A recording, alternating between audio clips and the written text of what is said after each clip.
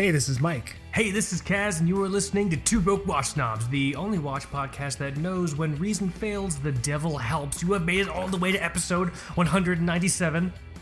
Like, how the fuck are you doing? How are you doing? What are you wearing? Who are you wearing? We should do red carpet intros. Who are you wearing, Michael? Givenchy, Gucci. I'm wearing a Gucky. Gucky and a Coach. Instantly barred from the red carpet ceremony at every event. You think we'll ever make it to the red carpet? Anything? Yeah, to sweep it. We'll be sweeping it afterwards. Yeah, it's a good call. I mean, they'll put us in the jumpsuits that Slipknot wears on stage, and we'll just be sweeping the red carpet afterwards. You know what I mean? Yeah, I'm sure they had some red carpet stuff. They did. I mean, maybe if it was like an ironic blood red carpet. The Slipknot Blood Red Carpet Awards, and it's just like, you know what I mean, or whatever. I mean, haven't they won Grammys and shit? Yeah, ironically. It's actually really interesting. They've somehow been able to maintain this, like, fuck them, I don't give a shit, but I'm just like, you're all millionaires. Like, that doesn't compute to me. It's like, oh man, it's just tough, we're living in the dirt and playing. You're all millionaires, though. But they somehow made it work. Smart bastards. Nice. You know what I mean? Telling you, man, but here, let us fucking do this. Episode 197. You have made it. All of you have made it to the Q&A special. Michael and I do a few of these every now and then, and every now and then I mean, I think twice out of about 200 episodes. We don't do Q&A specials very much, but we thought leading up to episode 200, it'd be fun to do a Q&A special. Episode 200 is going to be crazy, man. Yeah, still have to do some brainstorming for that one, but you know, it's all good. Human sacrifice. I mean, I'm always down for a party. I'm always down for tiki torches, drinks.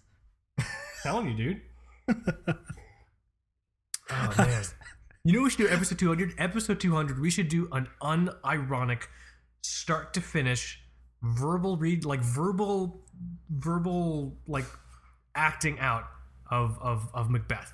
Like, we get people to play parts, we go through all the acts, so the show just starts. It's just like, hey, this is Kaz, you made episode 200 Two Broke Watch Snobs podcast, and then boom, it cuts to the guards in the front of the castle walls. They're talking about ghosts and shit.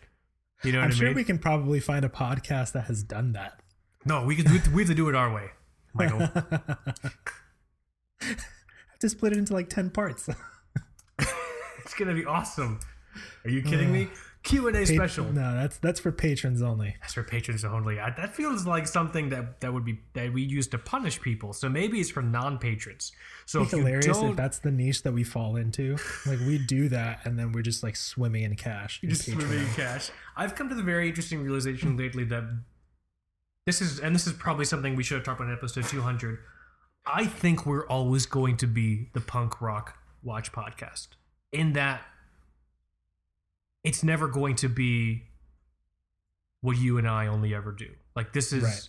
We've talked about this privately a bunch, like TBWS, oh, it's going to be like our sole income, blah, blah, blah. And like, I was thinking about it earlier this week, and I'm like, and this is so cliched me to say, but it would ruin everything.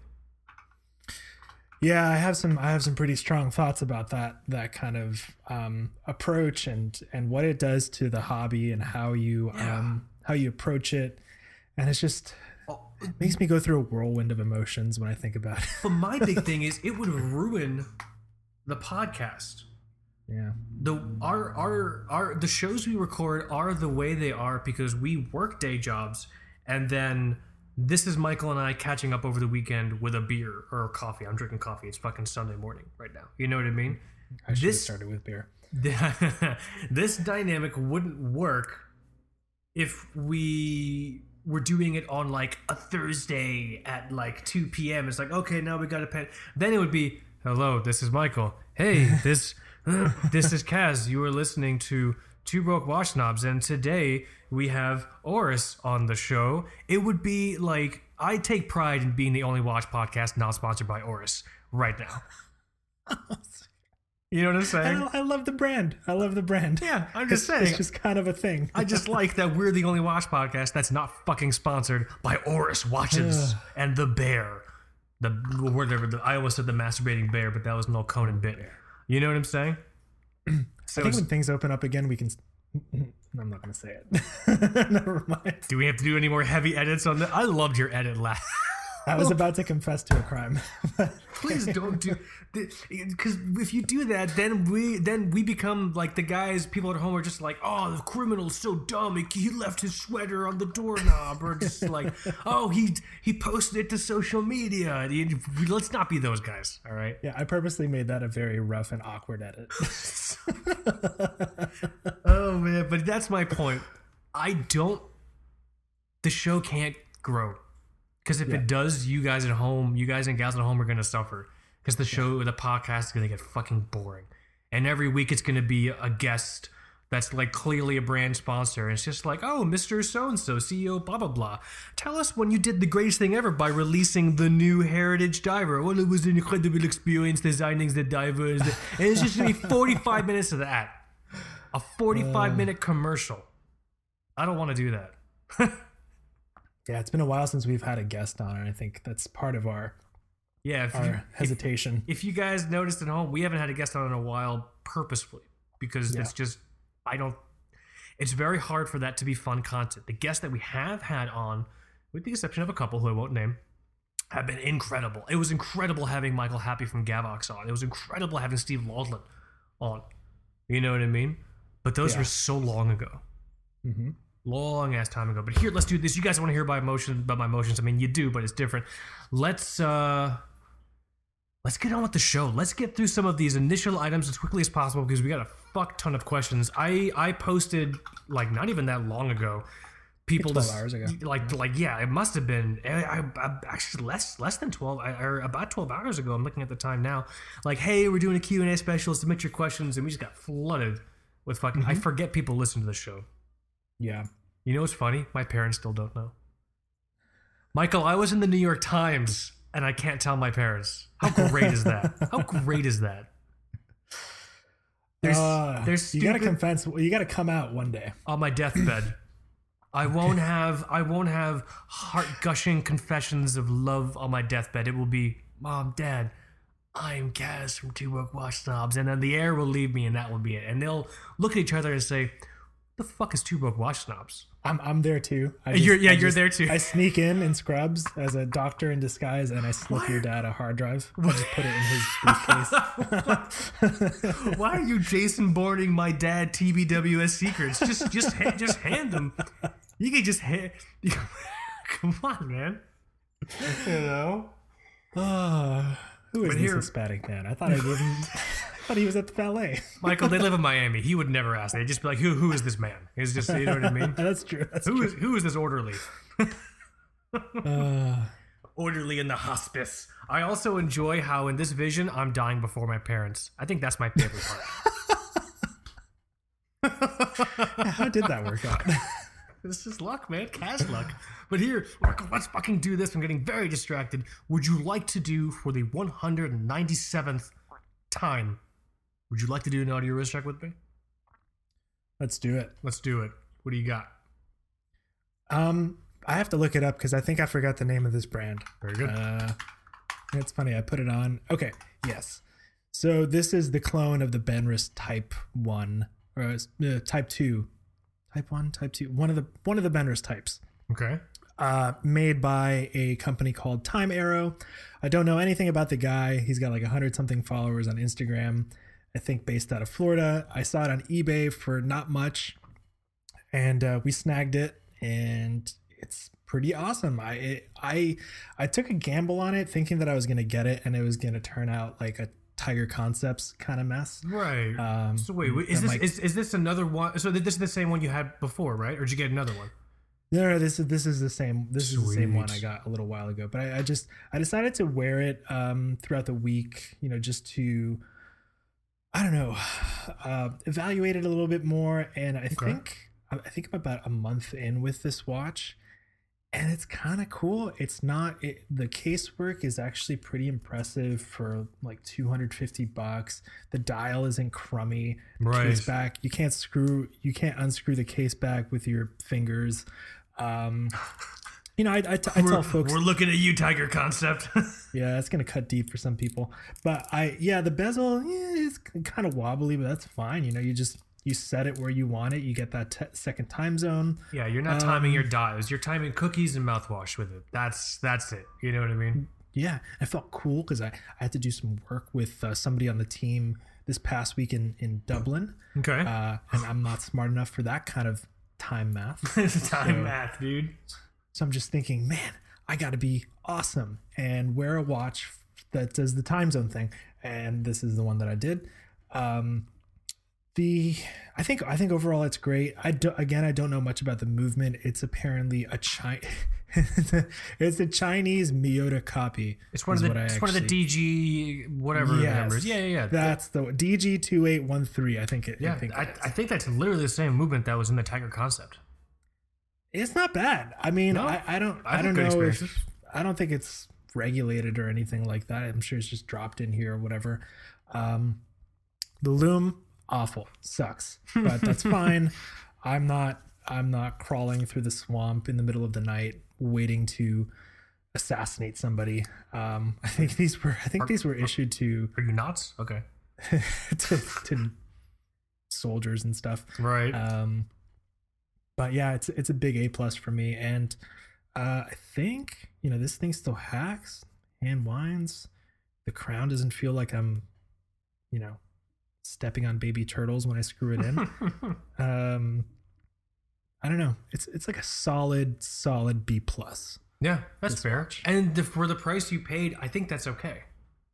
And this space of I've really been liking these asymmetrical Benris style divers. Marathon makes one that's a resin case. Yeah. Apparently they're going to come out with a stainless steel one next year with quartz. I'll probably pick that up, but it's kind of tough to pick something up like this now without going for like a Mark II or the Bill Yao design, Right. because he's out of stock a lot of times, and those are, I think they start around 800 or so, or you can get an older original Benris that can be a couple thousand. Well, Or if you do the Adanax or whatever, even those can be 800 around there, just below 1,000. So I don't know. I was just really pleased to find a stainless steel option that was just really cheap.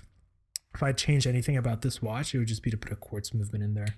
remind me, did that come with a bracelet or just come on like a strap?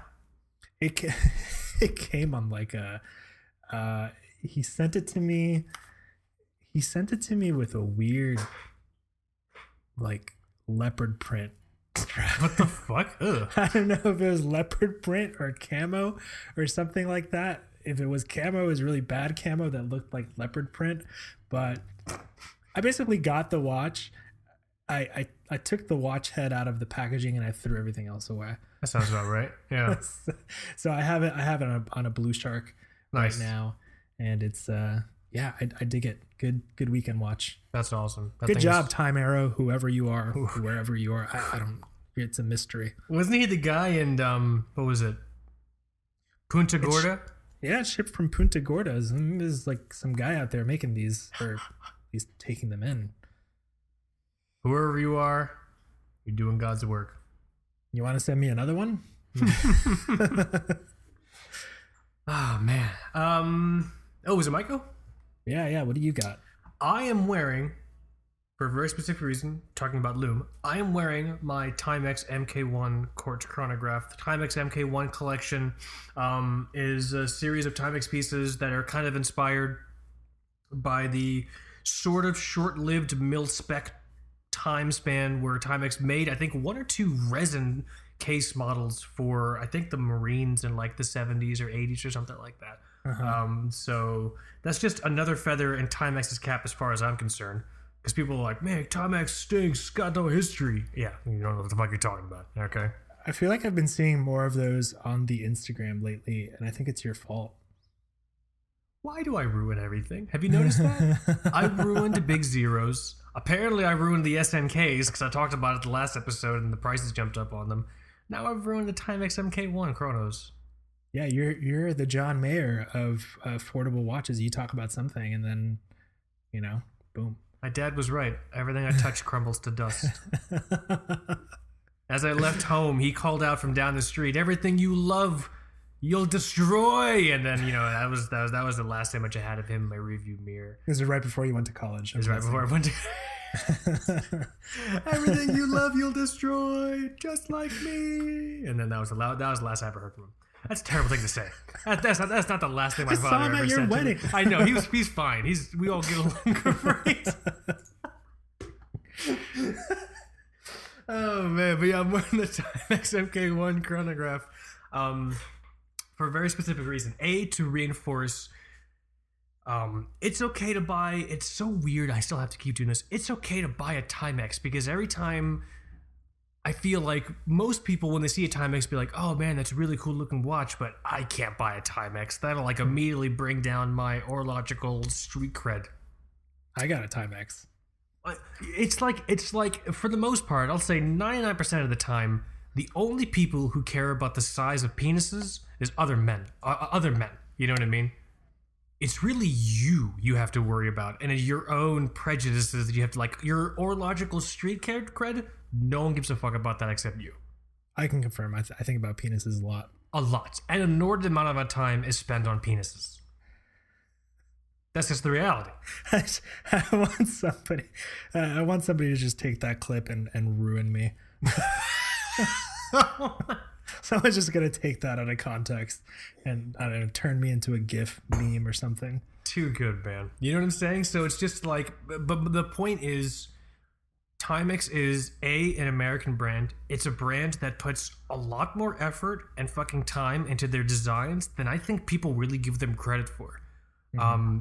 Because they're able to pull from such rich horological history where they can do the Timex MK1 collection, which kind of pays homage to their time with the with like offering some I forgot the actual mil-spec number, but mil-spec pieces for the US military.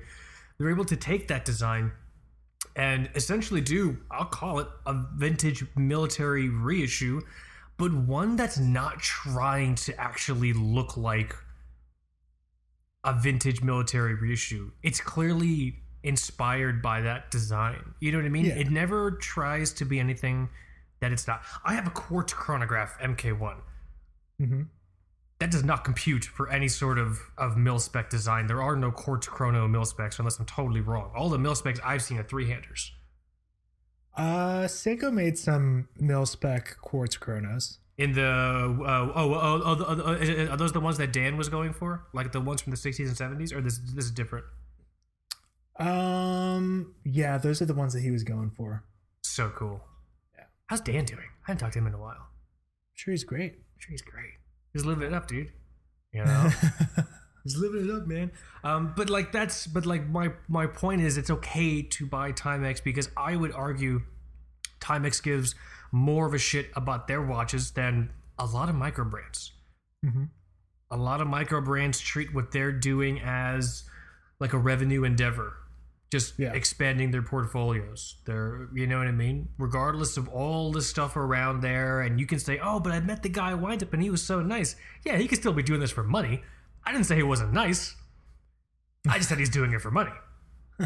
Which is nothing wrong with. Everyone deserves to get paid, but it's the idea of like, oh, this is a micro brand. It's a small owner. I'd rather pay $700 for a micro brand than spend $70 on a Timex because the micro brand has more horological oomph behind it. No, it doesn't. I don't think so. That's stupid. But plenty of people think that.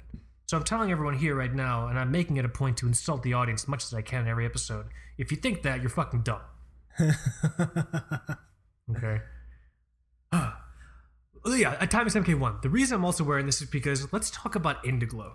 Do you want to talk, Mac? Do you want to talk about the mail? Mac, I'm dying to talk about the mail. Do you want to talk about Indiglo, Michael? Oh, of course. So I found, after digging for a long time, a piece. It's an article on the. Here we go. Department of Physics, the University of Illinois at Urbana. Wow.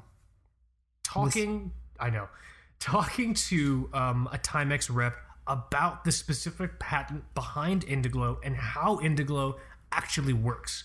I was digging this up because I'm working on my MK1 review. This is an excerpt taken from that piece. I'll share the link here. Let me just share the link with you, Michael. That way you have it. So when you do the show notes, you can just, you know where to grab this thing. And then I'll read the excerpt, whatever, who cares? Okay, bam. Timex received the patent for the Indigo Nightlight in 1988. The Nightlight's bluish-green light illuminates the entire dial of the watch evenly at the push of a button. Now, here's where it gets interesting, and here's where it gets fucking orologically fucking badass. The dial is coated with a compound of zinc sulfide mixed with copper, a substance which becomes luminescent when an electrical charge is applied. This layer is sandwiched between two conductive layers which act as electrodes. So when the button is pushed, energy is supplied by the battery across the two electrodes, which in turn lights up the dial, which is coated with that copper sulfide mix. That's fucking awesome. Sounds like a lot of stuff I don't know about. You know what I'm saying? I mean, the principle is pretty basic. So it's just like you have a power source, it's your battery, and you have, let's just say, two metal plates, which hold and can transfer like an electric charge. Between those two plates, I put my dial, and my dial is coated with a substance that illuminates when electricity hits it. If I put it between those two pieces of metal and then charge those two pieces of metal, electricity is going to pass between those two pieces and hit my dial in the middle, which is what's going to charge, which is what's going to cause this copper sulfide material to actually, or this zinc sulfide mixed with copper material to actually essentially illuminate. You know what I mean? The color is so consistent too. That's pretty cool. Yeah. That's fucking awesome. Dude, fuck Luminova. Right? Fuck Super Luminova. I don't know about that. I think this is fucking super cool. You know, especially on mine. On mine is badass because I have all the chronograph registers on there. So when I light it up, like when I'm in the bathroom or when I'm in like a dark hallway or whatever, it looks really, really, really fucking cool. So I just wanted to share that with people. I thought that was awesome. It took me forever to find this fucking thing. Department of Physics, University of Illinois, Urbana-Champaign. I don't know. I'm not from fucking Illinois. Sorry, guys. All right. Shocker. 2017, 2007, 2003. It's just so cool. And they have like a little diagram. Yeah, I see it. So that's for you guys to mentally nosh on. The next time, excuse me as I burp, the next time you think Indiglo is like it's just lame. You just push a button and the fucking light turns on. Yeah, no. Okay. I want to see you come up with Indiglo out of nothing. Make your own. Make your own. Come up with something that no one's ever thought of, and then see how you feel when people say, I could have thought of that. No, you couldn't. What a stupid thing to say to someone. Yeah. You know? It's like, oh man, the remote control. I could have thought of that. No, you couldn't. Don't say stupid things. How dare you? Ugh. But here, Michael, let's do this. Good wrist check. Housekeeping. Whew. Hey, Michael, so there's a brand out there. It's a brand new brand. We got this review on the site for them. I don't know if you heard about them. Have you heard of Halios? Have you heard of it's a new brand. It's not very well known. Halios. Halios? How do you say that? Yeah, eBay always auto-corrects it for me to Helios. Is that the one? I think it's the one. So there's this new brand out there called Halios. Okay, I will cease being facetious. TVW's contributor extraordinaire, aggressive timing habits, aka Bo, has a review on twobrokewatsnobs.com right fucking now for the Halios Fairwind. Obviously, this one's been a long time coming. You and I interacted with one of the prototype iterations at Wind Up 2019. Yeah. You took this great photo of it. I included it here in the piece, but go and check it out. It's on twobrokewatsnobs.com. It's the main feature on the site. It's going to be the main feature on the site on the homepage probably for a while, just because this is a piece that, I mean, obviously, might be the first review, actually. Is it? That's cool. I don't know. Like I said, I've given up. I've given up with the idea of this being like, we're going to be the next big thing in Orlando. It's just stupid. That's dumb. Let's just be two guys who hang out and happen to record it. I like it. I like that. That sounds so much nicer, you know? God. But yeah, go and check it out. It's actually, he has very beautiful photos. My favorite photo of Bo's on here If you go to the, and I wanted everyone at home to go to the article and look for it. If you go to the case section, case, flat lug, sharp edges, Case, natural copper, yeah. the first photo there, Pretty good. Pretty wild. that's a great photo. That gives me an excellent idea of the side profile and the case and like the lug profile of this fucking watch.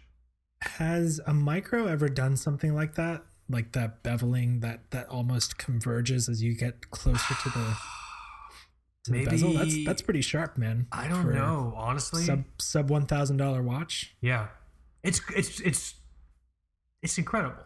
I mean, there's no denying it. I know people get on our case because we did we did like a watch hype episode, and we said Halios are overhyped or something.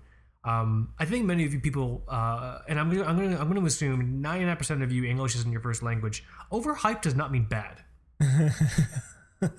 Yes. Overhyped just means everyone's talking about it and everyone automatically assumes it's good. I think Halios is awesome. I think what they're doing is great.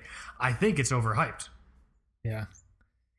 You know? I mean, hopefully with I think what he's been doing lately to clean up the order process and everything, I'm sure we'll see Halios further democratized and available, and maybe people won't be just horrible.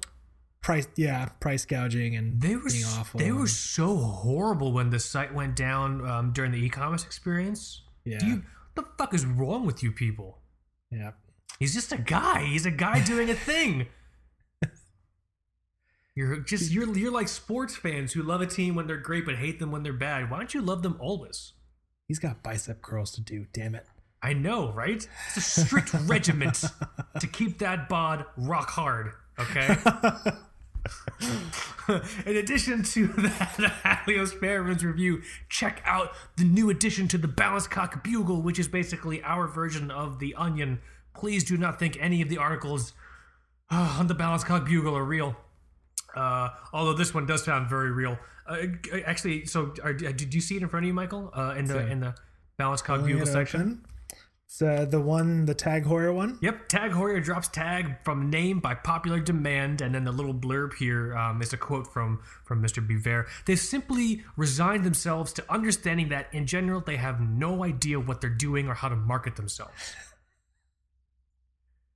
Again, this is not real. This is the Onion. This is our version of the Onion. I also want to give myself photo credits. I spent a long time on that photo. This guy again looking at the Tag Heuer. Tag Heuer equals no money, but Heuer equals money? Spent way too long on that. Nice sweater. Oh man. Oh, let's see here. What else is going on? In addition to that, do you want to spend 2 seconds talking about this fake Rolex thing? Yeah, so on the Slack channel, I guess,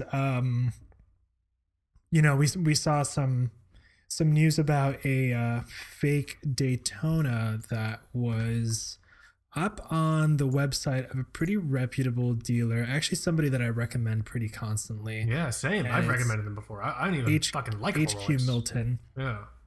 And I'll just let's give them the credit. This is what they came out with. It's a little lengthy, but I think it's worth just listening to. So recently we took in a vintage Daytona on consignment. This piece was not 100% correct. I'm horrified and embarrassed that I did not realize this immediately. We clearly missed some details. The watch has been unpublished and will be returned to the owner immediately. Having sold tens of thousands of pieces over the years, it disturbs me greatly that we did not instantly see this as not 100% correct.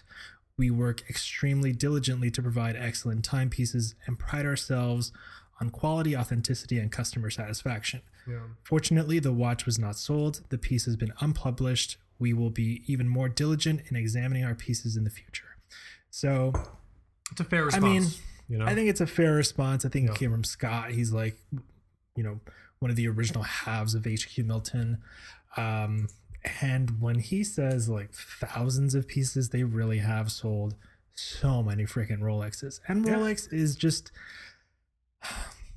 is such a minefield to begin with. And I always tell people that I can count on one hand the people that I trust with, either modern Rolex or vintage Rolex. And, HQ Milton is one of them.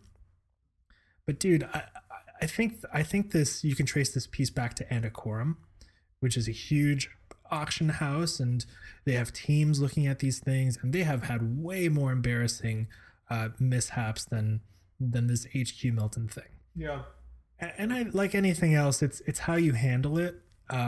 Again, like he said, it's a great thing that it was not sold. That would have been way worse. I'm just grateful that it was caught, and I'm grateful that they owned up to it so quickly. Oh yeah, the response was great, and to their credit, like you said, they have sold tons and tons of Rolexes. I still feel confident recommending them. I've recommended them before. I think I don't even like or buy Rolex, but when people are like, "Hey, do you know a good place for me to buy or find like a cool used Rolex?" I usually always say HQ Milton or Tropical or Tropical watches. How the fuck you say it now? Tropical watches.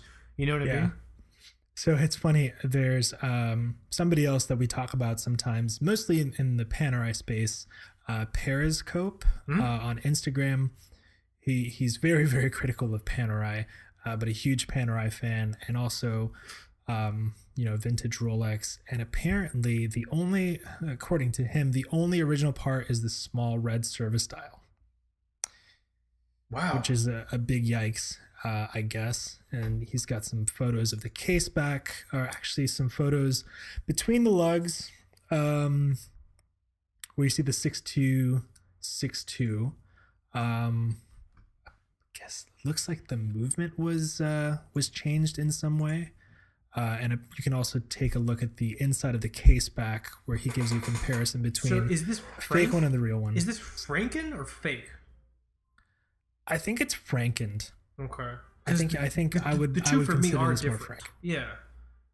Which I think is arguably, when you get into vintage Rolex, I think it's arguably even more common. Yeah. I mean, you had that whole case with John Mayer and his dealer where it wasn't that they were fake watches, it's that they had non-original parts. Like the balance cock was like non-original, or something super minute. But I guess when you're paying a fuck ton of money, those things matter. Yeah. But you have to also think of what happened to these watches back when they were, Daytonas were just vastly unpopular to begin with. So somebody probably brought this into, I don't know, a street watchmaker, right? Or like somebody in their garage just fixing things. And like, this is trash. This is trash. This is trash. They throw all this shit out and they put some parts in there, and your Rolex comes out and it still works. So that's why fair condition Rolex and original parts are so hard to find. They were never really treated as grails or anything worth collecting, especially Daytonas. Especially Daytonas. But I personally, I have, we talked about the 5-digit no date sub that I used to have. That was a purchase from HQ Milton. Yep. So I had a great experience. I think this stuff is always bound to happen, even with some of the best. But happy to see that they owned up to it, took the thing down, and that they'll be more careful in the future. Yeah, I still have confidence in them. And the thing is, I think if anything, it's a learning experience. Now they know to just be super, super regimented and strict with stuff like this. You know what I mean? Yeah. So, pretty interesting. Definitely. But yeah, I saw that on the TBWS Slack. If you guys want access to the TBWS Slack, it is available through a Patreon tier. You go to patreon.com/2BrokeWatchSnobs, opt into the Hanging Watch Dong tier, and you can jump in here. It's great. Everyone in here is incredible. We do daily wrist checks, and it's fun. It's just fun. Man. And I learned about it from these guys on here. So, here, let's do this, Michael. Tried to leave as much time as I can. Shall we? For questions and answers. How do you want to do this? Which one do you want to start at? Let's see. Oh, this is an interesting one, actually. So I guess, because I'm not sure what order they appeared on your screen. I have one here this person's icon, it's all the way on the left on my screen, or on the right. Their icon just says stay at home. Let's see. I might be looking at it backwards. Yeah, I think it might have gone to you backwards.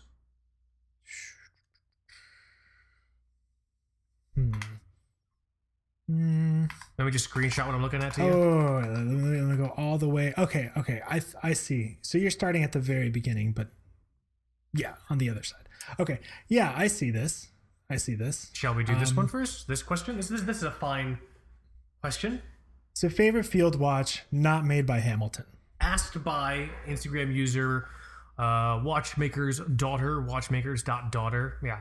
Asked favorite field watch not made by Hamilton. I love the qualifier. Not because everyone would be like, oh, khaki. Oh yeah, okay. You know what I mean?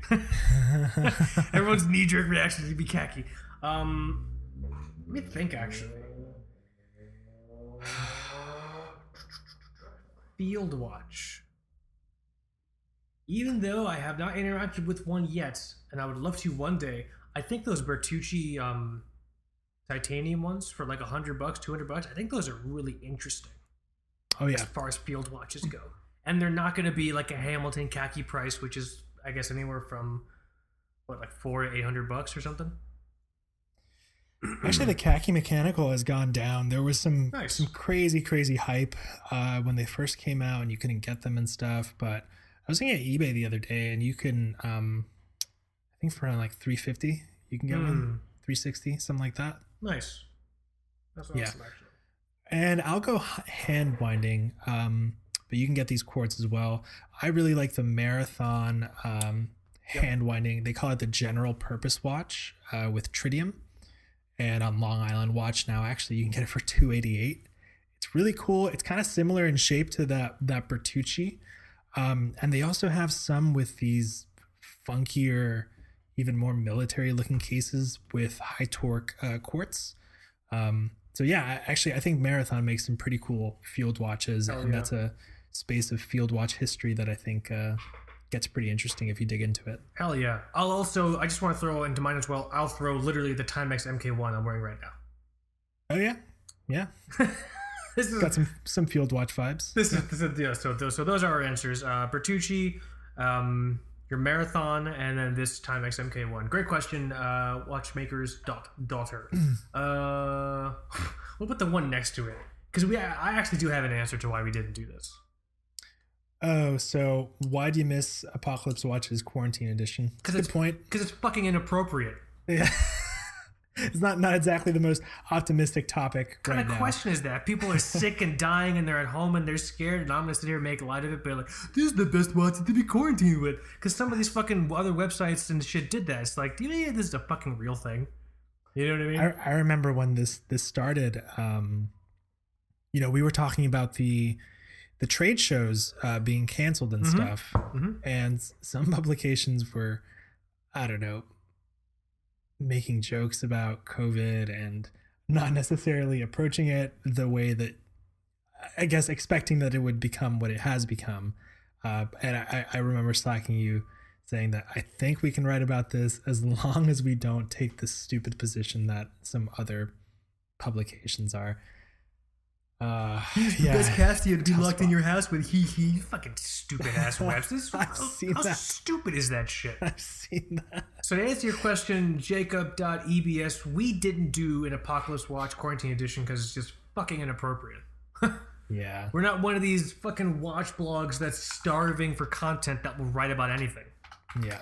We're a little more selective about the shit that we write about. So I'm not mad at you. I'm mad at the other watch blogs, Jacob.ebs, just to clarify. Oh god damn it. What about the one right underneath Watchmaker's Daughter? We're literally just talking about this. Oh, I lost it.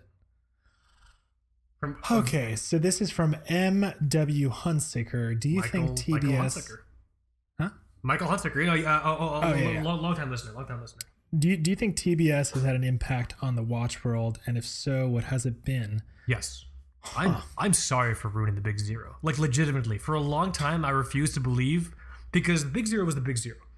And then I started talking about it. And then I started wearing it and taking photos of it. And now every fucking week, I have people emailing me, hey, is my Big Zero real? I'm going to save at least 400 of you 35 minutes. No.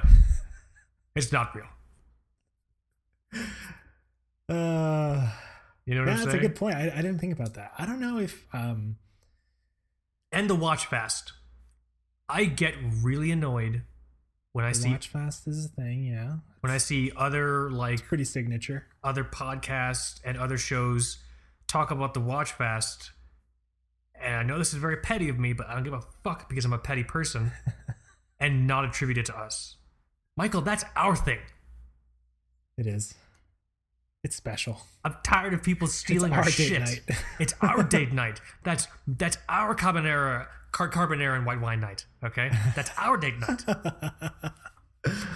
You know what I mean? Like, so I get very pissed off when I see people steal our ideas, whether knowingly or unknowingly.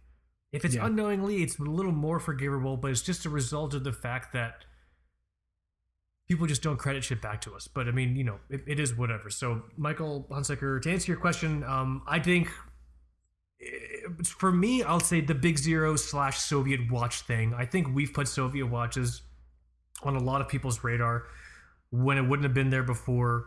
And for good reason. So as a collecting niche for the vintage watch market, Soviet watches are fucking awesome. You know what I mean? Yeah, but they are also very unforgiving. So do your research before you fucking buy anything. And don't email me. For God's sakes. I'm joking. You guys can email me if you want. You can email me if you want, but no, it's going to take me forever to get back to you. Just know that we have recently had a special folder created for these. my wife is helping us organize all of our entire inbox, and she literally had to create a folder that just says Big Zero. All the Big Zero emails go in this. That way I can just go and check it out once every couple of days. Like, okay, good. Okay, now I know I don't have to dig past all the stupid fucking undone emails. I can just find the Big Zero emails that I need to answer. Perfect, you know? I kind of imagine you as the knight in like the end of Indiana Jones' Last Crusade, but instead of somebody like choosing a cup, they keep bringing you cups. Like, no, this one's not real. This is not a wise choice. But one day in your old age, when you're just hiding in a cave, someone's going to show you a Big Zero. And I think it's going to be real, and you're going to lose your shit. You have bid wisely.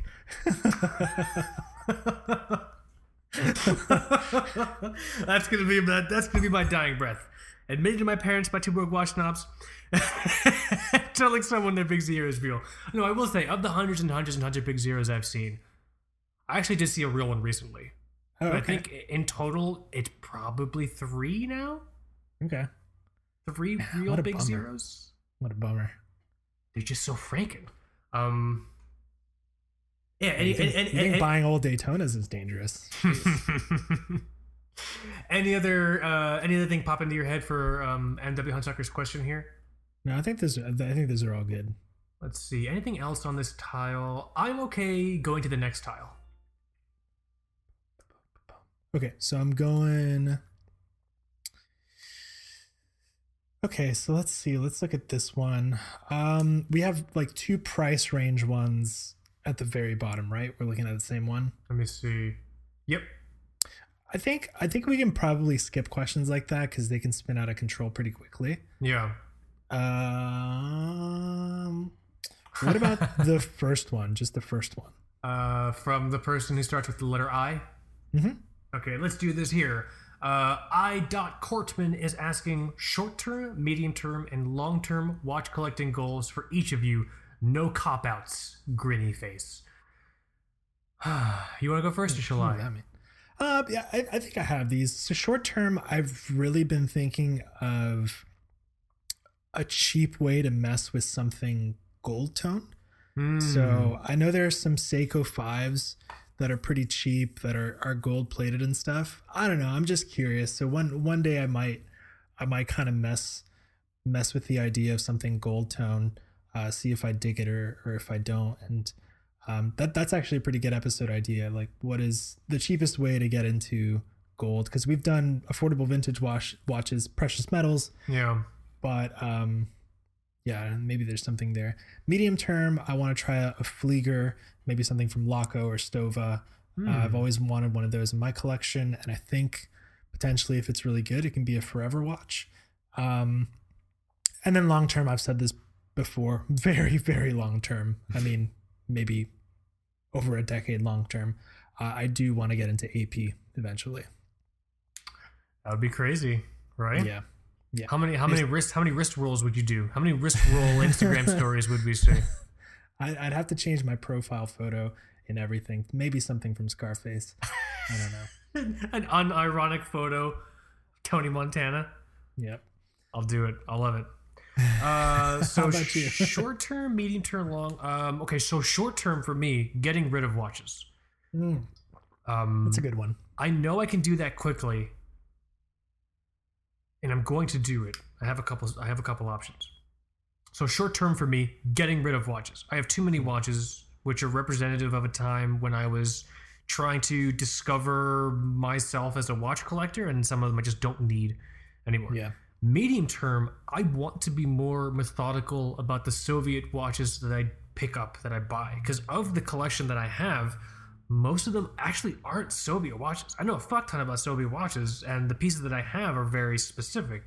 But I want to be more methodical in terms of a medium watch collecting goal about what I get, to create timelines. I want the entire timeline of Polyot 3133s, how they started, where they ended up, where they are currently.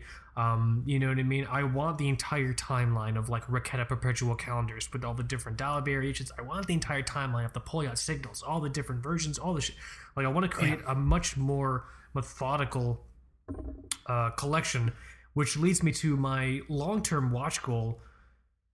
I want to catalog everything and create like an online resource. So kind of like what Mark Gordon had done, the late Mark Gordon had done with USSRtime.com or .com. He had cataloged this entire collection of approximately or a little over 2,000 watches. To the best of his ability. Mark Gordon passed, is no longer with us. The site went down, but some fans over at the Russian forum, for Watch Save forum, were able to recover a lot of that content and then republish it on a website called ussrtime.info. But I want to do it in a much more almost like a timeline fashion. The way Mark had organized his website wasn't the most user-friendly. It didn't feel very... I can't think of a less pretentious word, Michael, than academic. Like I want... It was like perusing a museum database, but what they use to actually keep track of exhibits internally. Yeah. With like internal reference numbers and... It was just also a little chaotic for me. It was like trying to figure out like fridge, like a fridge magnets, like fridge magnet filing system. Like I'm looking at the fridge, I see all the magnets, but I don't really understand. You know who has a website like that where they catalog stuff in a timeline? Dan Henry. Dan Henry. Great example. Yes. Yeah. Not the e-commerce site. His collection site. Yeah. He does this kind of like timeline thing, and it's pretty cool. So that's my big long-term watch goal. I would love to do that and just feel very proud and charmed by every piece I have in my collection. Because the majority of pieces I have now, I'm just like, yeah, it's definitely a watch, but I don't like, you know? So, good question. Yeah. I dot Cortman. Let's see, what else is on? God damn it. Should we just address the question next to it? Farlius,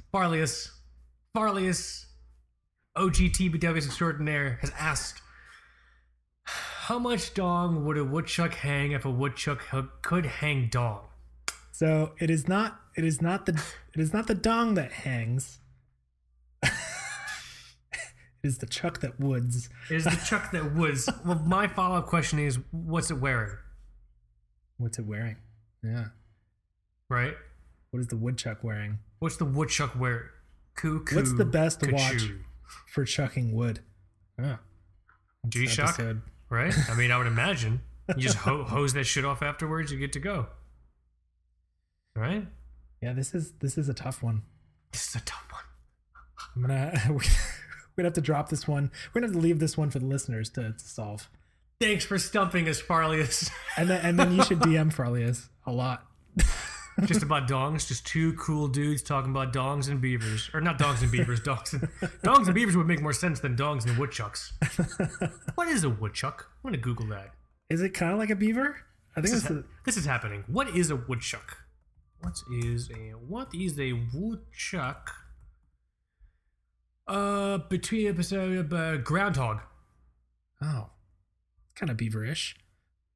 Not at all. It's definitely not. It's more like gopherish. Vole. Oh boy. Welcome, guys. We've made it to Two Broke Rodent Snobs, the only watch podcast that eschews watch conversations and preference for what the fuck a woodchuck is. The one just under his is pretty vast. Ooh, yeah. What do you think? I can do this in very broad strokes, which should paint an appropriate enough, picture for me. So gear _ gadgets, gear plus gadgets asks, what got you into collecting watches? Plus, what other things do you collect? So what got me into collecting watches is I have what I would constitute as a collector's mentality. I like objects which represent something larger than themselves, whether that's something in regards to a brand history or historical perspectives or something that's narrative driven. So for a long time, and this answers your second question, I collected comic books. The idea of this almost shared mythos narrative that multiple writers could contribute to over the course of about a century was wildly fascinating to me. Like, wait a minute, you mean someone was writing Silver Surfer comics 50 years ago and now someone's still writing them, but they're all part of the Silver Surfer story? You know what I mean? Like, that aspect really, really fascinated me. And that same thread is what connects me to watch collecting. We were just talking about Soviet watches. I love all of the socioeconomical and even military history associated with Soviet watches. It's not just about the watch. If you meet someone that's just like, oh yeah, I like watches because I like the black dial, that guy's an idiot. It's not just about the watch, in my opinion. I'm sorry if I just called 80% of the people on the show an idiot. It's in my opinion, it's very rarely about the watch. Whether people realize it or not, what you collect speaks to something that you find very valuable or something that you feel is intrinsic to yourself. So if you collect watches, maybe you like history, or maybe you like fashion jewelry, which is totally legitimate. It's just good to be aware of it, So it's never just about the watch. That's how I view collecting, and that's kind of how I got so hooked onto watches, because it fed that sort of addiction. Yeah, I think that collection mentality is a real thing. I mean, I did it with guitars, probably more than I should have when I realized that I could get some for free.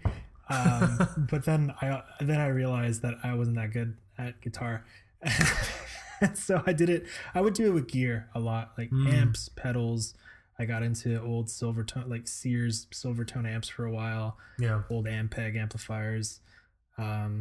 It's just something, it's really a personality trait. And I think that's why we're both going to become eventually these old hermits that are just covered in junk.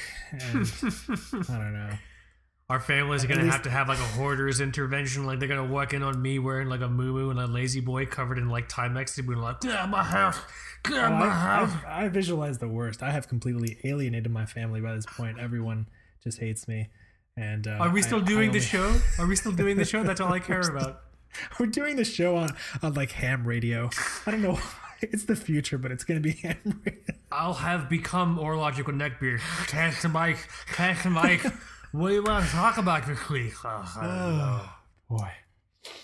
I like it. I like it, yeah. Can we do the one next to it for a fun one? Would you rather... Okay, so this comes from maybe my last watch. I like that username. Would you rather only wear clothes covered in glitter or speak with an obvious accent? I would take the accent every day. Every day. Accent. Dude, glitter, I mean, nobody's going to want to hang out with you. Let's not invite Mike to lunch. Glitter always gets in my salad. What I love about the accent one, I would choose every day to speak with an obvious accent, because who the fuck's going to call you out on that? Yeah. Who's going to take that? Like, if I walk through and say, hello, everyone. It is Kaz. I'm here. I'd like it number 2, no onion. Like, who the fuck's going to be like, is that a fake Slavic? Like, no. I mean, best case scenario might end up being kind of sexy for your partner, or... That is not a sexy accent that I just did. I mean, people have their things, Let me ask. Hey, babe. Yeah? Is my... I love the way she said yeah. Is my fake Russian accent sexy? Michael wants to know. She'll take it over neckbeard, she says. We're moving in the right direction. This is forward. This is good. This is a sign of positive movement in negotiations. It's a sign that you should pick the accent over the glitter for sure. Great question. Let's see here. I'm comfortable moving to the next slide. Yeah. Okay. One of our very own has asked a very benign question. I think so. I think it's a good one. Okay. Would you like to do it, shall I? So Nisos1, our very own kind of social media wizard extraordinaire, Very Facebook own group. Benjamin has asked. Here, you do this question. Very simple: Mexican food or Chinese food? I pick Mexican all the time. I don't know about you. It's tough because my craving, my passionate craving for Chinese food, and when I say Chinese food, I mean Americanized, like Chinese food. Yeah.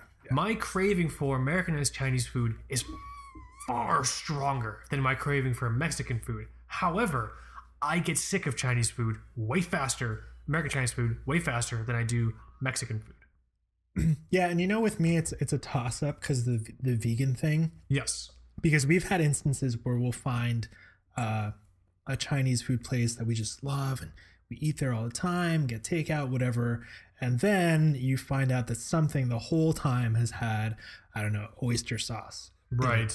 Or like dairy powder or some shit, Right. And that's just way easier to avoid with Mexican food, I think. I just don't think I think at the very worst, the one thing that I would have to watch out for with Mexican food is sometimes beans are made with lard. But that's about the only thing I can think of. Yeah. So I think we're in agreement. Mexican food. Yeah, I would go for Mexican. Yeah. And this also takes me back to our time in Hong Kong.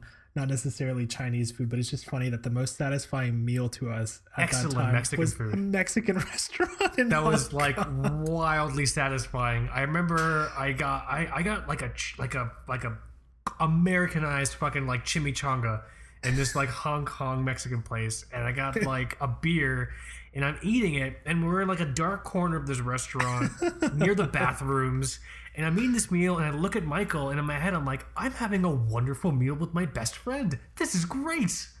Yeah. Yeah, too dude. good. Ben, excellent question. Shout out to Nisos1, super cool.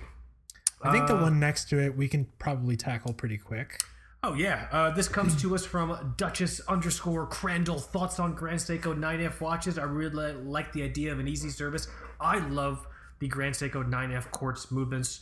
All iterations of them. The three-handers, the fucking blah, blah, blah, blah, the GMT, all of them. I think they're incredible because anyone that tries to say, oh, yeah, the quartz movement in the Timex is the same as these, like, Grand Seikos. It's all just gears and a battery. That person needs to be shot in the mouth.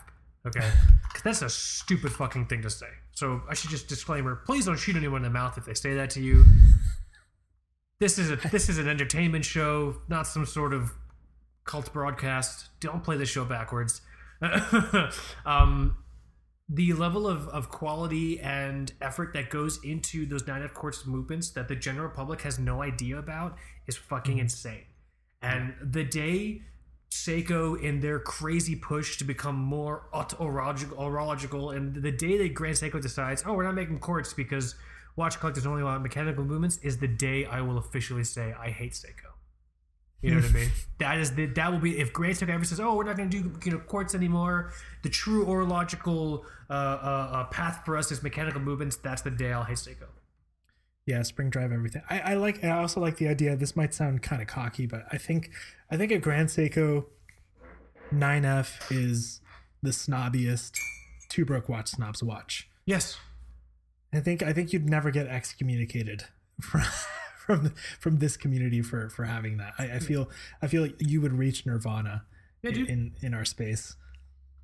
So that's our views. We love them.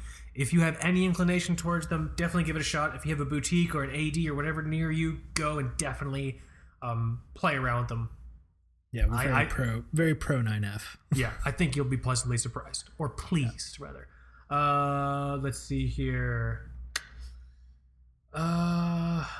I don't want to do that one. I want to do a watch one. Oh God, can I? There's one here that's directed to me specifically. Can I do this really quick?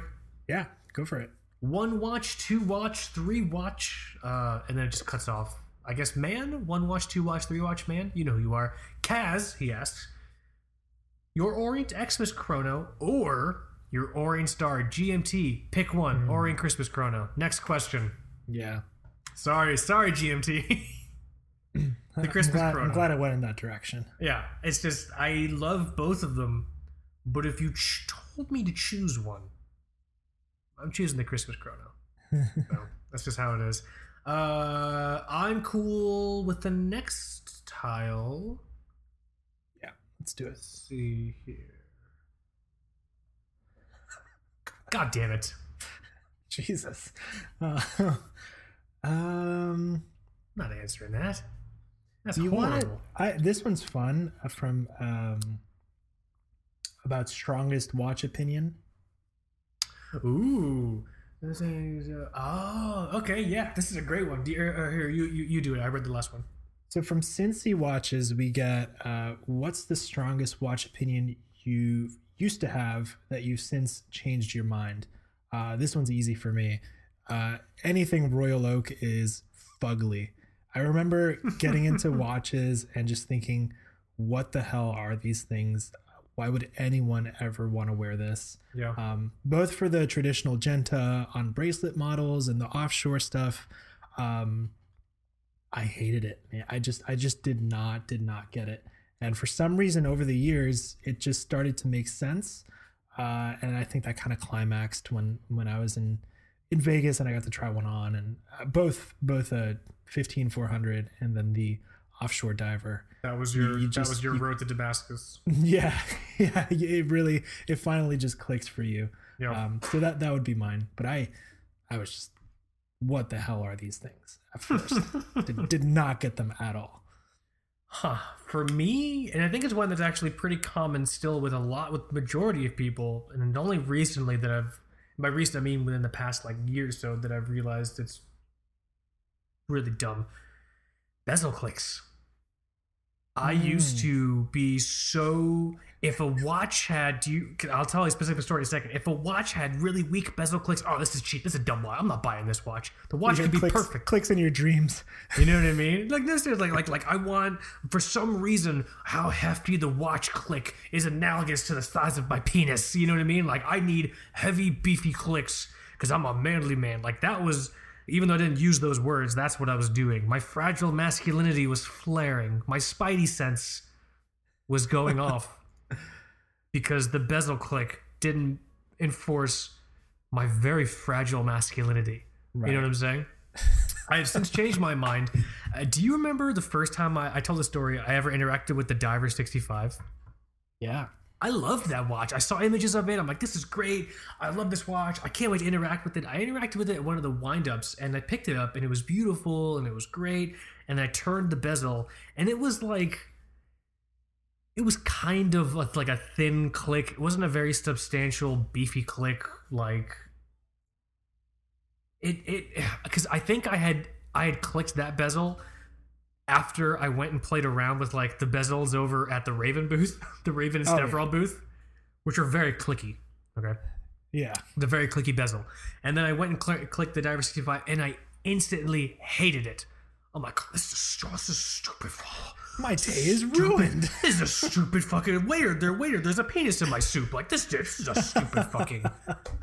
This is a stupid fucking watch. I was so mad. And then I had a really weird interaction with the rep.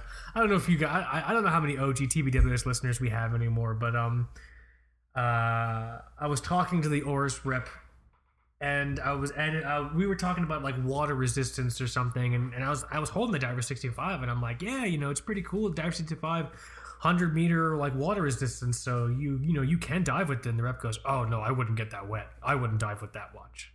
You know what I mean? Got divers in the name. It says diver on it, man. You are a horrible rep. I hope you got super fired. It says diver. All right, that's like me buying a Playboy. It's just full of, it's a KB Toys catalog. That'd be fucking annoying. There's only recipes in here. There's only recipes. This is 400 overnight oats recipes. 10 recipes. I thought I was buying a Playboy. I also enjoy how much in the past 60 seconds I dated myself. Playboy magazine, KB Toys, magazines, first of all. I don't think any of those things are even around anymore. I don't think any of those things are around anymore. Also, recipes. Don't Recipes. You just Grubhub everything. Come on. You know what I mean? So I think for me, it's the bezel click thing. I don't give a shit anymore. If I pick up a watch and I love it, and the bezels don't have super meaty clicks, I'm like, oh, that's cool. It doesn't click. And then I go on with my life. I'm like, it's still a cool watch, you know? So for me, that's definitely it for me. Bezel clicks. That's the one I've pivoted on the most. Totally. Yeah. What else is here? Oh, this is a fun one. The same tile, very last one. Okay, I can read this one. Yeah. So this comes from her lost watch. That's sad. Do your wives ever borrow your watches? For me, not so much anymore.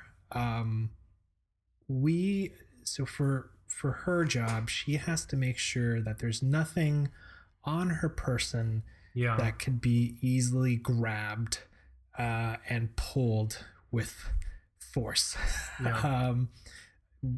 Considering the patient population. So let's just qualify. She's a medical professional, in case no one's aware. It's not like she works in the streets. She's a medical professional. That's true. So for a while, she did reach for the Traska a lot. I remember, yeah. But not so much anymore. Also, I will say that she's not necessarily a wind the watch and set it kind of person. Yeah. I think quartz convenience would probably work better for her. I remember she would really want to wear a watch and then reach for it and just be like, oh, it's not set. You know, can you do this for me? Right. So maybe quartz would be better, but that does kind of worry me. Maybe she needs something with a JB Champion bracelet. Easy breakaway. Right. But not so much anymore. Yeah.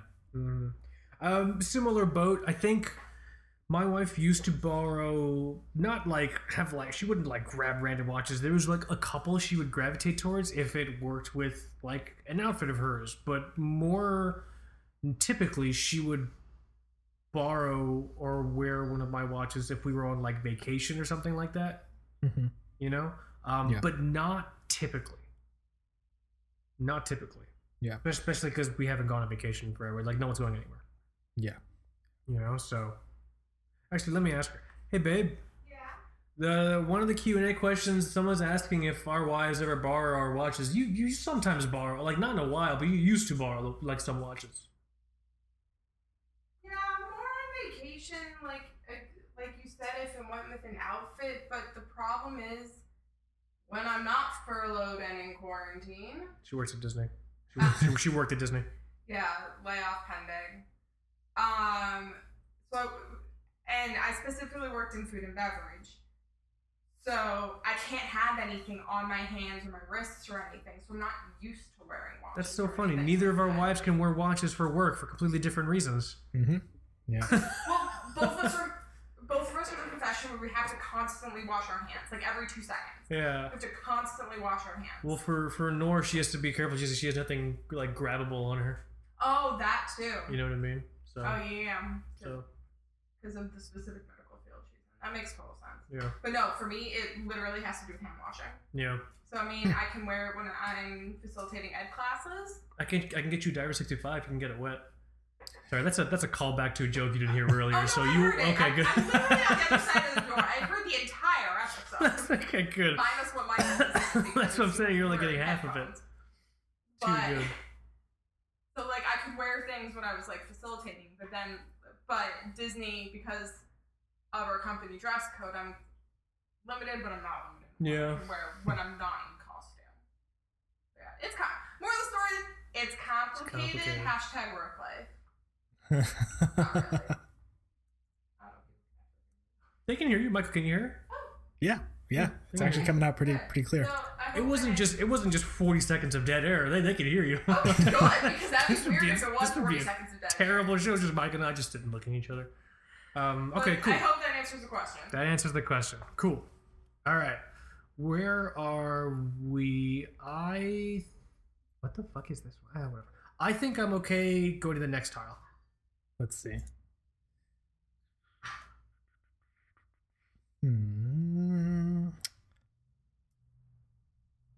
I can probably tackle some of these. Yeah, if you see one you like, go for it. Let me just make sure I don't sound like an idiot. There's a great one on here. One sec. Let me just make sure that I'm not living in an alternate reality. Okay, cool. So I'm gonna take this one from Faricus. Okay.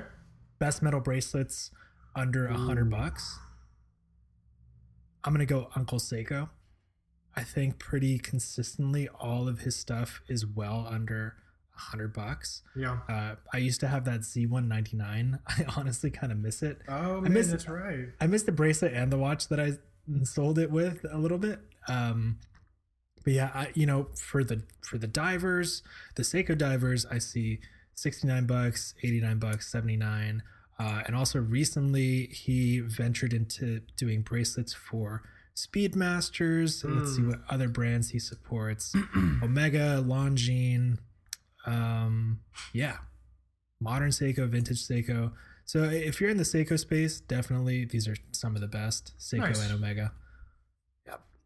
I think that's totally fair. I like the one next to it actually, because I can round this out. I can round that out one pretty quick. Do you mind if I jump on Yeah. that one? Go for it. So user Peck7524 asks, "What's the best advice for vintage watch collecting?" I can sum it up as succinctly as I can do in this way: you are not rewarded in vintage watches for how much you spend. You're rewarded for how much you know. So if you really want to get into vintage watch collecting, don't see money as your first hurdle. It's knowledge. You have to know what looks right, what looks wrong, what kinds of questions to ask, especially if you're doing it through eBay. I have saved so many people buying fake Soviet watches because I said, "Hey, this picture looks a little off. Ask the seller about XYZ. Ask the seller if they did XYZ." You have to. You can't just be like, "Oh yeah, certainly a watch, $200." You know what I mean? Like you have to ask questions. You're not rewarded for how much you spend. You're rewarded for how much you know. That's the best advice I can give for vintage watch collecting. For sure. Any other nuggets of wisdom? Because you're not super into vintage watches. That's pretty much as high level as I think we should go. Other than that, pretty obvious. Find dealers that you trust. And really probably invest more time thinking about the dealer you're going to go for and less time thinking about how cool you're going to look with this one. Like, it's almost more important to think about the dealer than anything else. Once you really settle on a dealer, you can just go ham because you don't have to worry about that, and you can just enjoy the purchase and that step in collecting. Yeah. Truth. I love the one underneath it. That's great. This one's fantastic. This one comes from Sandwich Time Channel. Yep. And the question is, whose SATs would you rather cheat off of, Tim Masso or Spencer Klein? Both very bright men. Yes. Both military men, if I'm not mistaken, too. I have an answer, and I could totally be incorrect, even though I know this is an opinion one. But should I say my answer while you're thinking about yours? Go for it. Tim Masso, for two reasons: clear enunciation while whispering all day. Okay. That guy enunciates like there's a gun to his head. Okay. And if I'm in like a cheating, whisper, die hard scenario, I want someone who whispers to me to be very fucking clear with their consonants and their vowels, and you know what I mean? The second reason, I feel like the breadth of knowledge just across brands I'd be in Tim Masso's favor. I mean, I could be wrong, but I think Spencer Klein, obviously it's a lot of vintage watches with a kind of large preference towards what like Seikos and Rolexes, right? Yeah, I'd say so. Some Omega too. Yeah. So if I were to choose that, I would choose Tim for enunciation purposes while whispering and just breadth of knowledge. I can get behind that. I can get behind Tim Masso for those reasons. Yeah. And then afterwards, I'm going to get him a drink of water because he always sounds so thirsty. I don't... Like, he has to get, like, someone to come and, like, do, like, the boxers in between rounds, like the bottle with, like, the pipette at the end of it, and they just, like, squirt water in his mouth when he's between videos. We gotta start a campaign. Hashtag get Tim Masso a drink of water because he just sounds so thirsty. I don't know if it's just me. Huh. All right. Are there any other ones on here that are worth addressing? I like this. Still pretty good on time. Yeah, we're good. From It's Dan Harrison. How do you budget saving for a new watch? What are you prepared to go without? What are you prepared to go without to get that new piece? So yeah. I'm guessing the question is, how do you basically budget, save, and prepare for a new watch purchase? A lot of times with like the larger, more expensive pieces, I do consolidate. I kind of know my price range. I make sure that I'm not going to be financially destroyed. I like to go into a watch purchase at the very least knowing that I could just immediately knock off a huge chunk of it, because I know a lot of people just dive into that Affirm deal. Like Brodinky has a lot of jokes about it. The Affirm statement. So good. I have used PayPal credit before, but I won't get into something where I can't immediately just knock out more than half of it. And then I think PayPal credit gives you like 6 months no interest, and then I've typically always just wrapped it up during that period. So okay. Maybe not the most fiscally responsible way of doing things, but I do at the very least try to make sure that I get rid of some stuff. So the advice that I would give, I'll build on some previous work that TBW's contributor extraordinaire Jason Tricoli has done. Jason Tricoli wrote a really fine piece, How to Survive the Watch Hobby, Heart and Mind in Conflict, where he basically talks about understanding price evaluation, how much a watch is worth in relation to other parts of your life. And while it doesn't directly respond to budgeting and saving, the piece is really, really cool to check out because it helps put into perspective the question of, do I actually need to spend XYZ on a watch if I'm initially uncomfortable with spending XYZ? If I feel like I need to sacrifice vital parts of my life or my everyday living situation to afford a watch that's XYZ dollars, is that really the most appropriate thing, for me to be doing? So hence the title that he wrote here, How to Survive the Watch Hobby, Heart and Mind in Conflict. It's actually a really, really great read. More practically day to day, to answer your question, it's Dan Harrison.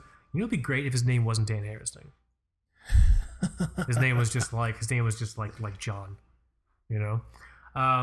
To more properly grab that answer, Dan Harrison, how to budget watch aim for new watch? What are you prepared to go without to get that new piece? Anything. It's the same situation you find yourselves when you're budgeting for anything. Yeah. I am used to going to the grocery store and paying extra for fucking Fruit Loops. Well, even though it's not a crazy amount, buy the generic Fruit O's. Like, buy off-brand. Anything that feels like a snack that's not a necessary meal purchase, cut it out. Anything where you could potentially not drive and walk there instead, cut it out.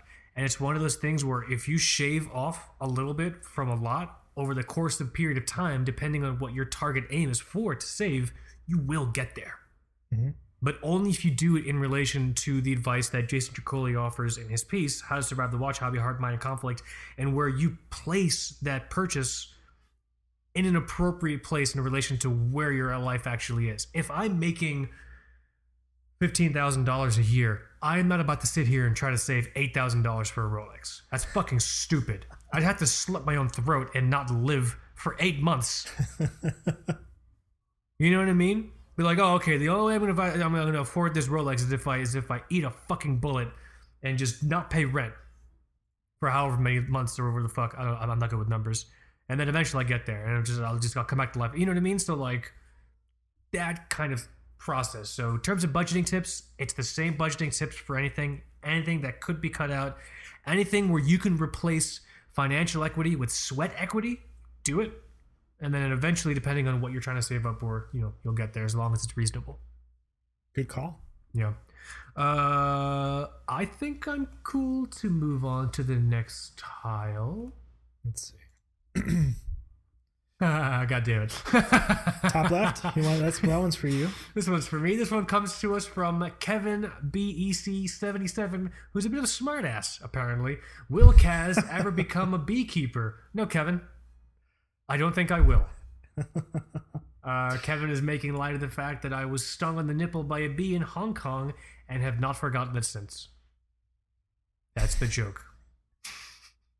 That's what you get for eating Mexican food. That's what I get for eating Mexican food with my best friend. A bee stings you on the nipple. Hashtag that TBWS life. Great question, but no, Kevin, I have no aspirations to become a beekeeper. I think I'd rather eat fucking glass than become a beekeeper. Still have pretty painful memories attached to that situation. Let's see here. What else is on here that we can do?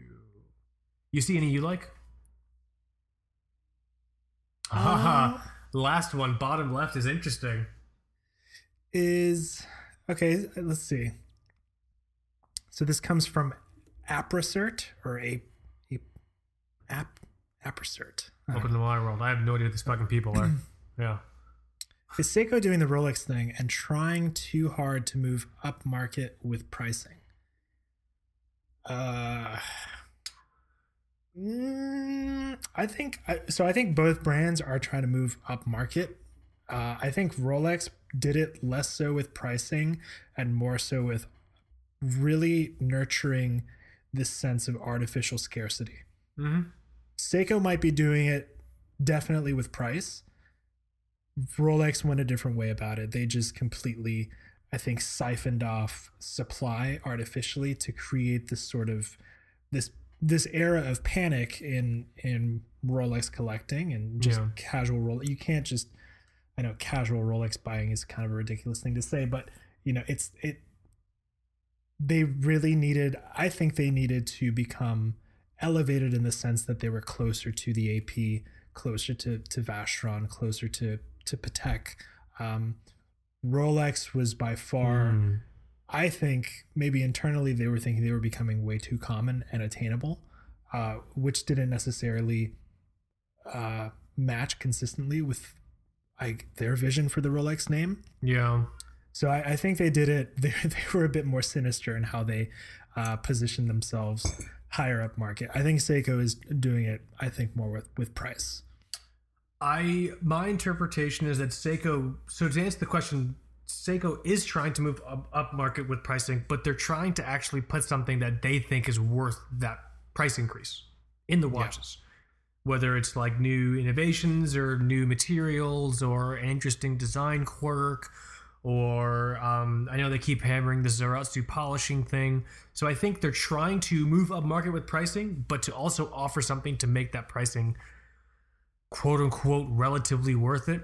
Mark my words, I think what might happen is that in a few years, several years, Seiko's going to realize, hey, we don't have to actually do anything more and we can still just keep charging more money. Yeah. I mean, yeah, you're getting Sapphire, but you're still getting misaligned chapter rings. And you paid $800 for a Sumo. Isn't that a design feature? Right, yeah, exactly. Or is it not? I don't know. So yeah, to answer your question, Apricert, APRASEERT, you know who the fuck you are. Yes, but with the qualifier of, I think they're trying to offer something that they think is appropriate for that price increase. But mark my words, I think eventually they'll realize, hey, people are going to buy this shit no matter what we do. Mm-hmm. Yeah. The real situation will become if Seiko ever tries to recreate this artificial scarcity thing that Rolex does. That, to me, will be much more of an egregious or logical sin. Yeah. Great business practice or logical sin. Good question. Let's see. We have a few more minutes. We can try to get in a couple more. Let's move over to the last tile. I think the next one is the last tile. Oh, you're right. Okay, let's see here. Perfect. There's some we can knock out here pretty quick. Oh, this first one's for you. This also comes from 1 watch, 2 watch, 3 watch, ... Mike, your Doxa or Tudor GMT? Pick one. Gun to my head, Doxa. Bam. Next question. Easy. I also like this one from Watch Medicine. The most important life question: pour cereal before milk or pour milk before cereal? I'm going to pour the cereal first and then the milk because I'm not a cereal killer. The other kind of cereal. I'm not a savage because the thing is, so if we're talking about volume distribution in relation to a liquid versus a solid, I will always get more solid in the bowl if I put the solid first. If I put the liquid first, I will never get as much solid in the bowl as I need to without it spilling over. So if I put my solid in the bowl first, which is my fucking cereal, like God meant it to be, and then put my milk in, like God meant it to be, that to me is the perfect experience. Yeah. Otherwise, it's a war crime. Next question. What do we got here? The next one is kind of funny because I think it's so absurd to us. So this comes from Watch Squatch. How do you feel about your role as influencers for other watch media? I don't think either of us believes that we are influencers in any sense of the word. Yeah, so. I'm not sitting here. I did a Balanced Cock Bugle post with that watch YouTube reviewer who tried to pay his rent with watches.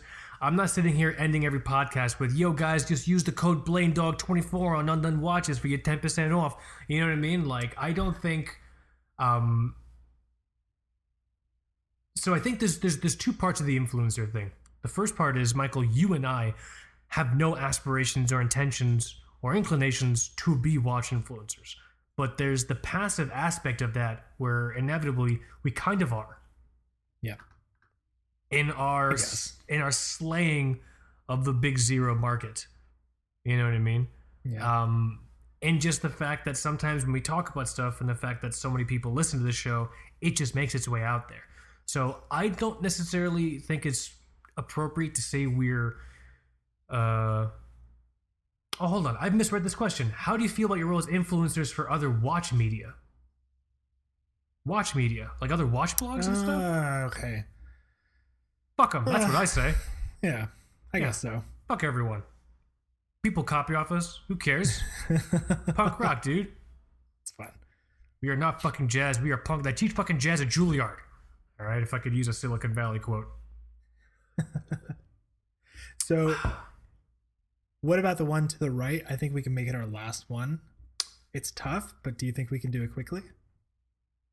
Next watch you plan to purchase or sell from our friend MKE Filmmaker.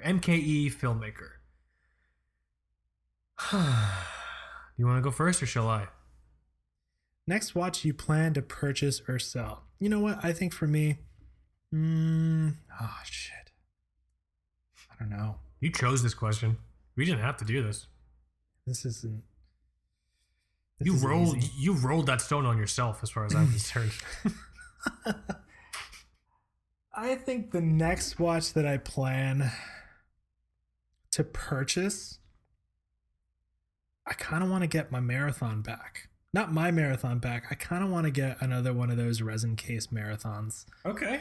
So I've been thinking about that as like a sort of buddy watch to the one that I have on wrist now. I think it'd be kind of cool. I like that. Next watch, I plan to purchase Omega Railmaster. And we'll leave it at that. Find out more on episode. I've talked about it on air before. It's one of the things that I'm working on here. Do you want to quickly try and address the one beneath it? Just because it might be a fun note to end on? Oh yeah, go ahead. Also from MKE filmmaker, if the world ever reopens, is the couch surfing tour still a go? I don't know. And that's the honest answer. I don't know. We were supposed to do the TBW's couch surf tour this year. If you're not familiar with what I'm talking about, we were literally going to do a couch surf tour. Go to cities around the country, probably 6 or 7 of them over the course of the year that represented the highest concentration of TBW's listeners, and couch surf, record a show in someone's fucking home and and do that.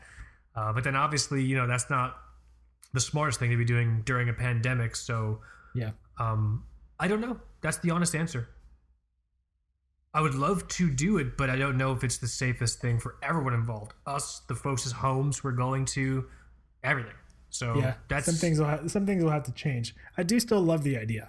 Oh, it's great. It's so fucking funny. It's a live taping of an episode. Some people have classes on how to take Instagram photos with your branded Leicas. Other watch podcasts sleep in the homes of their fucking listeners, eating their Wheaties and recording a show. Punk rock fucking watch podcast, Michael. Okay. On that note, I think it's time. Is it that sad time? It's a whirlwind. I love the kind of impromptu Q&A pivot that we made. These are always great. It's been a while. Maybe we should do more. Maybe we should do these friggin' monthly. Who knows? Hey, if people want to hear them, cool. You know? Yeah. Thank you to everyone that submitted questions. Thank you to everyone whose questions we called out. If you submitted a question and we didn't get to it, don't worry. I saved these. We're saving all of these. Eventually we'll get to it. Maybe. What I'll try and do actually is probably respond to everyone on Instagram. The best I can, you know? Yeah. But I think with that, is it that sad time? I think it's that sad time. It's that sad time. Great episode. We'll be back again soon. Yeah, all right. You start closing us out. I'll slam the door on it. Thanks for listening, guys. My name is Mike. And this is Kaz. You have been listening to Two Broke Watch Snobs. Later.